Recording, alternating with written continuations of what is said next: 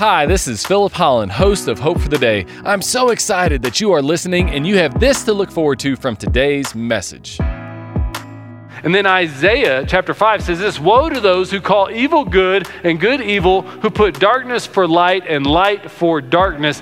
This is what the end times are going to look like. Maybe more than anything else. That God's people are going to start looking at situations and contexts and circumstances and say, wait a second, that used to be wrong.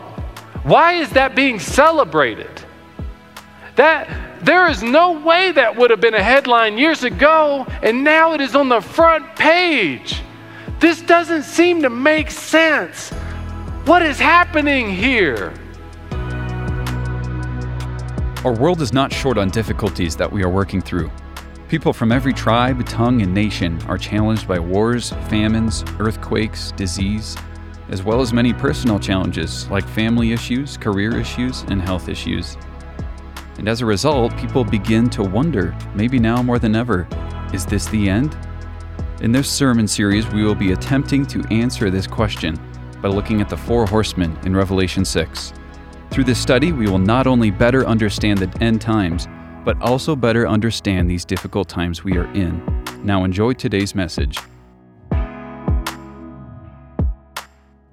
Today, we are beginning a sermon series entitled The Four Horses, and we're going to be diving into Revelation chapter 6, and we're going to be honing in on the four of the seven seals that you find there. We're going to be looking at the horses and the four horsemen that are riding those horses. We're going to try to draw out as much from that as we can as we understand the first century meaning, as we understand the meaning and interpretation and application of it to us today. It's going to be some good stuff, and I'm excited to dig into it. In Mexico, just this past week, there was a really significant earthquake that took place there, almost 7.0 on the Richter scale. And so with that, buildings were swaying. People were concerned. There were all sorts of different things happening, including this. There was this blue light phenomenon. And it was such a phenomenon that scientists are still debating why it took place exactly. But it led people in Mexico to wonder, is this the end? And there are even posts on social media in which people are putting a hashtag apocalypse, hashtag Armageddon. They thought everything was coming to an end, that these were the signs of the times and Jesus was returning, and it was all going to come again to that end. And I've found that in our day, today, I'm getting asked that question more often than ever. That is this the end? Are these the signs of the end of times? And people are looking at natural disasters that are taking place in the world. People are looking at leadership in the world. People are looking at the COVID pandemic. They're asking questions about the vaccine. They're asking questions about all types of legislation that's going on. And people are just wondering, hey, what's happening here? How do we understand this? How can we understand this in light of God's truth? And my hope is over the course of the next several weeks that we will be able to answer many of those questions, that we'll be able to actually offer you some material in which that you can take that material, cross-reference it with the thoughts and the questions that you have to be able to walk away with a little bit more hope and a little bit more peace. But as we do this, as we dig into the book of Revelation, there's three principles I'm going to give to you right now that we have to keep in mind if we want to look at this text properly. And the first one is this, and a lot of this is just mindset, is to read Revelation with humility. We got to read this book with humility. You should always be skeptical of anybody who says they have all of the answers to Revelation, because we don't. I liken the book of Revelation to a car manual. A car manual is almost always in the car, and we hardly ever read it, but then when we do read it, we don't understand it, so then we go to a YouTube and we try to watch a video to figure out how to resolve the problem we got. And so in our Bibles, Revelation is almost always there, and we never read it, but then when we do read it, we don't understand it, and so we go to YouTube and we try to watch a video to try to make sense of it all. And see how it all goes together. But as we watch videos, as we read the scriptures, as we listen to sermons, there's a tendency to kind of think that we got it all figured out. But if we had it figured out, there wouldn't be 10 to 20 different interpretations of how we ought to understand different texts. So we need to have humility. I promise you, I will say things that you don't agree with. in the next few weeks. And that's okay. What I want you to do is to take that, to get motivated by it, to go take those scriptures, cross-reference them with commentaries or different readings you have or even YouTube videos, and to develop your own conclusion. And I feel pretty confident that you'll land in a good spot. But in order for us to get through the time that we're going to have over these next few weeks and these next few minutes, we have to have humility about this text. Also, we need to try to discover the primary message to the original audience. In other words, when John wrote this letter in the first century through the visions that he was given by Jesus, he had a purpose for the people he was writing it to. If our interpretation is something that a first century audience couldn't understand, we might be misinterpreting it. And so we have to keep in mind, all right, what was John communicating to these people in this particular time, in this particular day? That's not easy to figure out. But when we have this perspective, though, it keeps us from really getting way out into outfield there and off track from what the truth really is. The third principle is this, and here's a scripture, or here's a quote here from Gordon Fee. As with the epistles, the primary meaning of Revelation is what John intended it to mean, which in turn must also have been something his readers could have understood it to mean. So whatever that first intended meaning is something that we have to tap into if we are going to understand why this letter was originally written and guided by the guidance of the Holy Spirit by God. Third principle is this, is that we have to take Revelation seriously.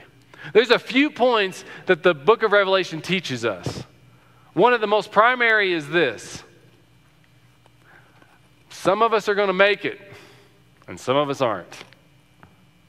The ones that believe in Jesus, you get heaven and eternity and peace and comfort. The ones who don't, it doesn't work out that well.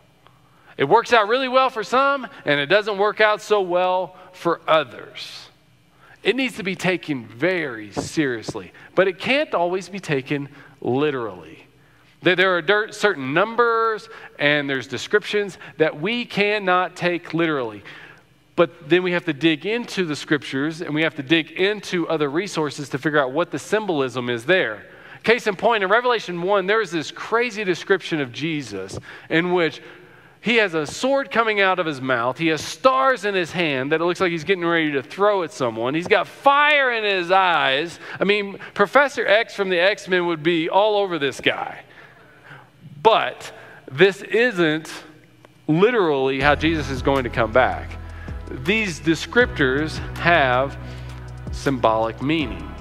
And as you understand the first century better and why it is that this letter was written, then you can make better sense out of these descriptors. Thanks for joining us on Hope for the Day. This is Pastor Philip Holland, and I come to you today with some bittersweet news. After 4 wonderful years of sharing the hope of Jesus through our sermons on Hope for the Day, it's time for us to say goodbye. But before we part ways, I want to extend my deepest gratitude to each and every one of you who is tuned in week after week, allowing our messages to resonate in your hearts and your lives. Your support has been so valued by our team, and I'm so grateful for the ways that God has used this ministry. Now, as we close this chapter, I want to remind you that our mission does not end here. You can still access our sermons, delve deeper into our community, and find biblical resources and support on our website at valleyviewcc.com. And better yet, join us in person at one of our Sunday services at 8 a.m., 9:30 a.m., or 11 a.m. Now, the reason that we're making this change is entirely strategic. We're excited about what we have coming up, and that has led us as a church to make an adjustment in our approach to this media ministry of ours. And so as we do something new going forward, I want you to keep your eyes open for the Valley View Christian Church podcast, where we'll continue to share sermons, interviews, and uplifting messages in new and exciting ways. So friends, as we bid farewell to this season of Hope for the Day, I just want to thank you again for being a part of our community, and may you always remember the hope that we have in Jesus.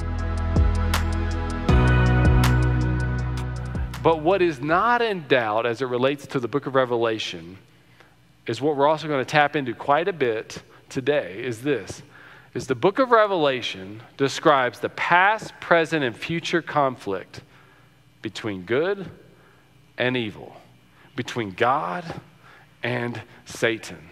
And we see this play out in a lot of different ways in our world.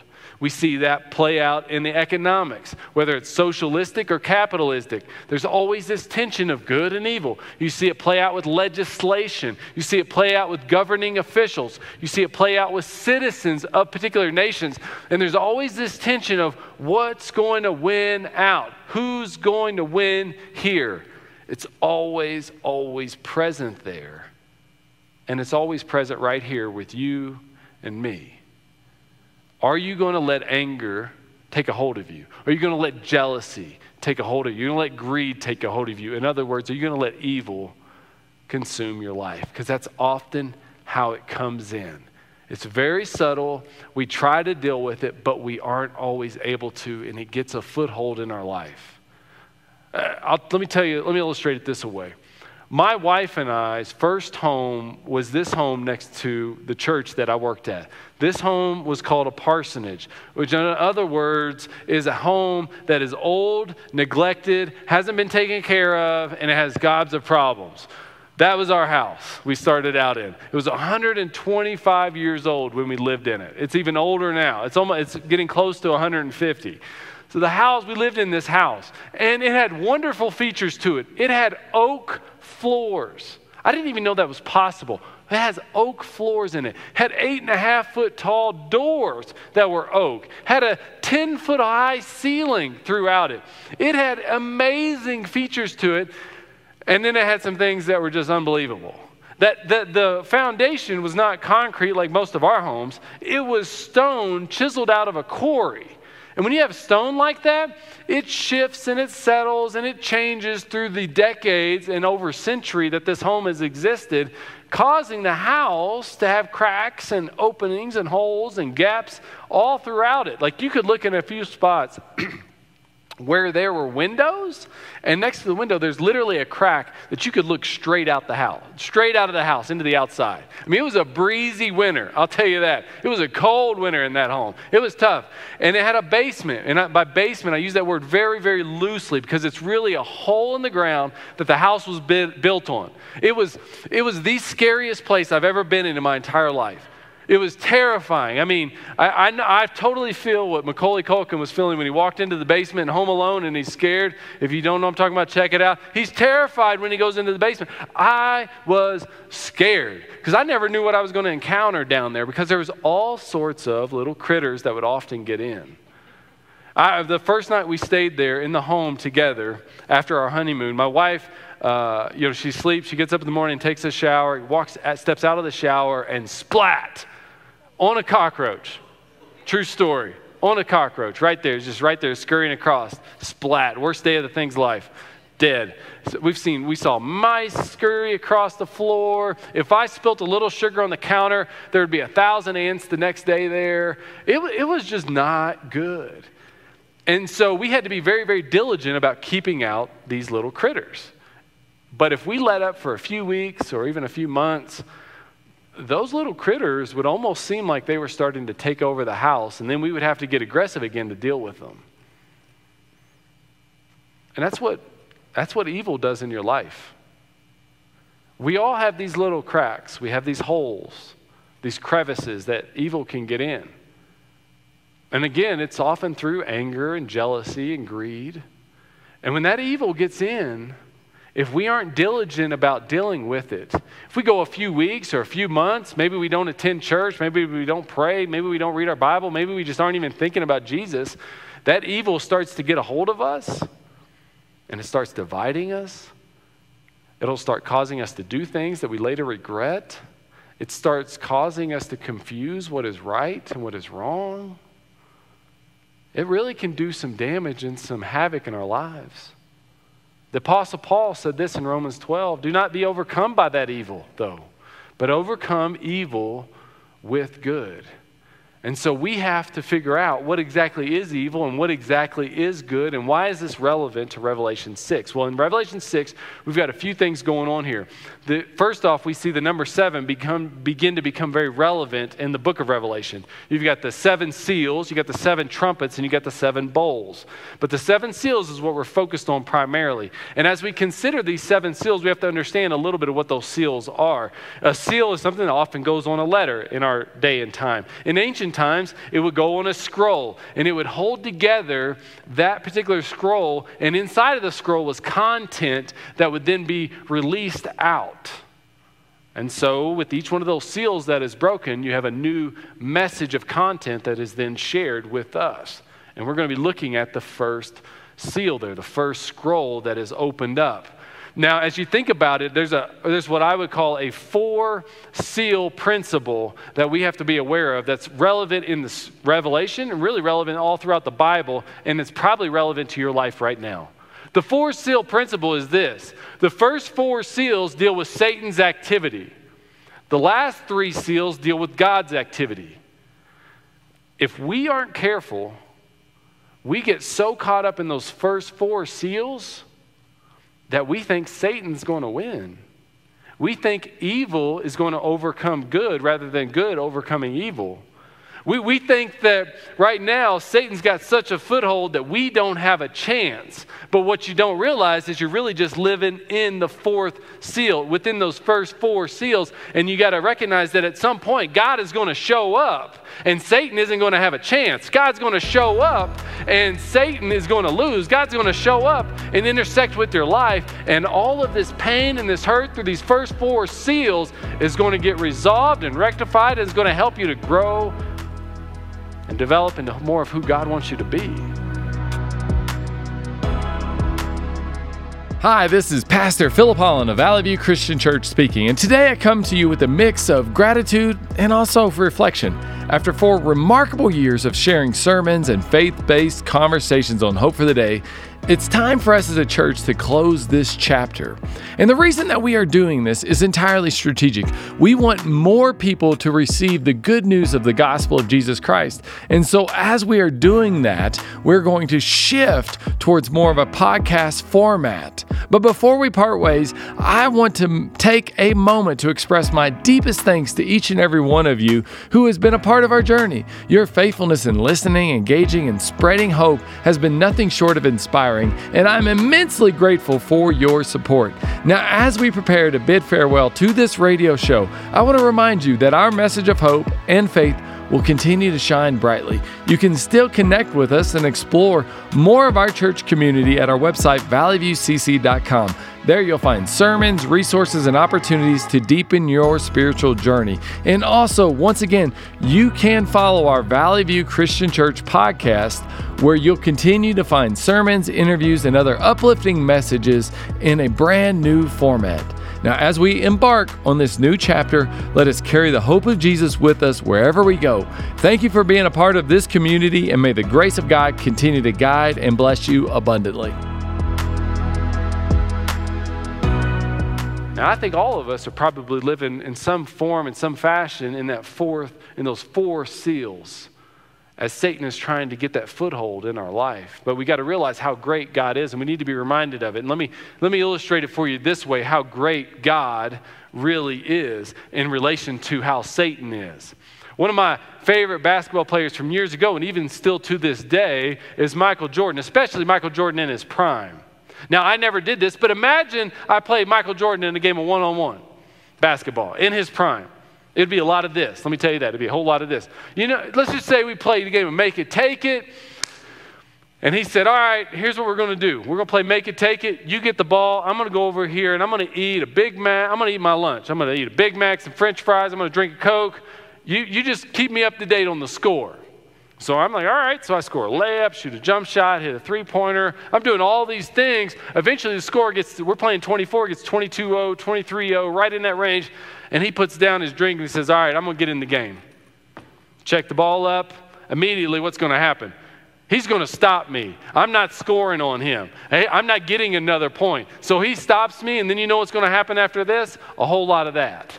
He's going to score 24 straight on me, and I'm going to end up losing. Now, for a minute, it seemed like I was going to win. For a minute, it seemed like I had this game under control. But then as soon as he got in the game, as soon as he intersected with the game, as soon as he got on the court, it was over. That's what happens with God. And you see it again and again and again in the book of Revelation, and you see it again and again and again throughout the Bible. And that's a word that we need to hear as we consider these 4 horses that we're going to be looking at over the course of the next few weeks. Because these horses can be very intimidating, which are the strategies that Satan implements in our lives. These horsemen can seem very terrifying, even more scary than that basement I used to crawl down into. I mean, these strategies and these horsemen can terrify us, but God's always greater. And so the 4 horses break down like this. The first seal is the white horse. The second seal is the red horse. The third seal is the black horse. The fourth seal is the pale horse. And as we focus in on the white horse, this is what the scripture says about it. I watched as the Lamb, being Jesus, opened the first of the 7 seals. Then I heard one of the 4 living creatures say in a voice like thunder, "Come!" I looked, and there before me was a white horse. Its rider held a bow, and he was given a crown, and he rode out as a conqueror built on conquest. Now, this white horse here isn't the only instance in which a white horse is referenced in the book of Revelation. And in Revelation 19, you have Jesus coming on a white horse to bring freedom and to make everything right and to conquer all the evil. So, commentators and scholars have speculated who exactly is on this horse. And it really boils down to 2 people. It's either Jesus or it's the Antichrist. Now, if it were Jesus, that would be very similar to Revelation 19. But again, if you look at the context, Jesus is the one opening the scroll. Jesus is the one who is bringing healing. The Antichrist is the one who is bringing pain and torment. And that seems to be the most common held interpretation of who's going to be on that white horse. Now, is he literally going to be on a white horse? No, we talked about that. You shouldn't read the book of Revelation and take everything literally. So what is the white horse? Well, the white horse is going to be Satan's strategy. And that strategy is going to be this: to deceive God's people about good and evil. I have a pastor friend of mine who shared with me some material about this particular passage of Scripture, and he said, it is that tension between just wondering, is that Jesus on the white horse or isn't it, that Satan uses as his strategy to make us question what is right, what is wrong, who should we follow, who shouldn't we follow, who is good, who is bad, what is good, what is bad. And when we start confusing right from wrong, truth from falsehood, good from bad, then as Christians, we end up really, really off track. One of Satan's greatest strategies is going to be to confuse us about what actually is the path that we should be on. In 2 Corinthians chapter 11, the Bible says, Satan himself masquerades as an angel of light. And then Isaiah chapter 5 says this, woe to those who call evil good and good evil, who put darkness for light and light for darkness. This is what the end times are going to look like. Maybe more than anything else. That God's people are going to start looking at situations and contexts and circumstances and say, wait a second. That used to be wrong. Why is that being celebrated? There is no way that would have been a headline years ago, and now it is on the front page. This doesn't seem to make sense. What is happening here? It's all strategy. It's all strategy. And he wants you to question what is true and what isn't. And we got to understand that this Antichrist, he is somebody, as the Bible teaches, who will be indwelt eventually, not initially. He'll rise to power. Maybe even she will rise to power. And then God's spirit will not be a part of that. Satan's spirit will come to indwell him. And terrible things are going to happen to God's people. It will be awful.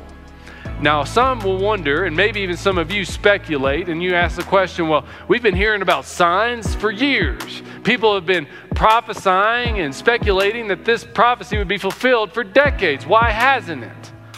Well, here's what my belief is about that. Is that those signs are always going to be present with us.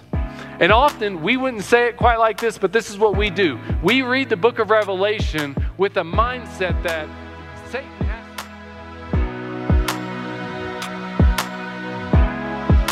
Well, unfortunately, we have to bring today's message to a close. But my hope is that the word that was spoken was an encouragement to you.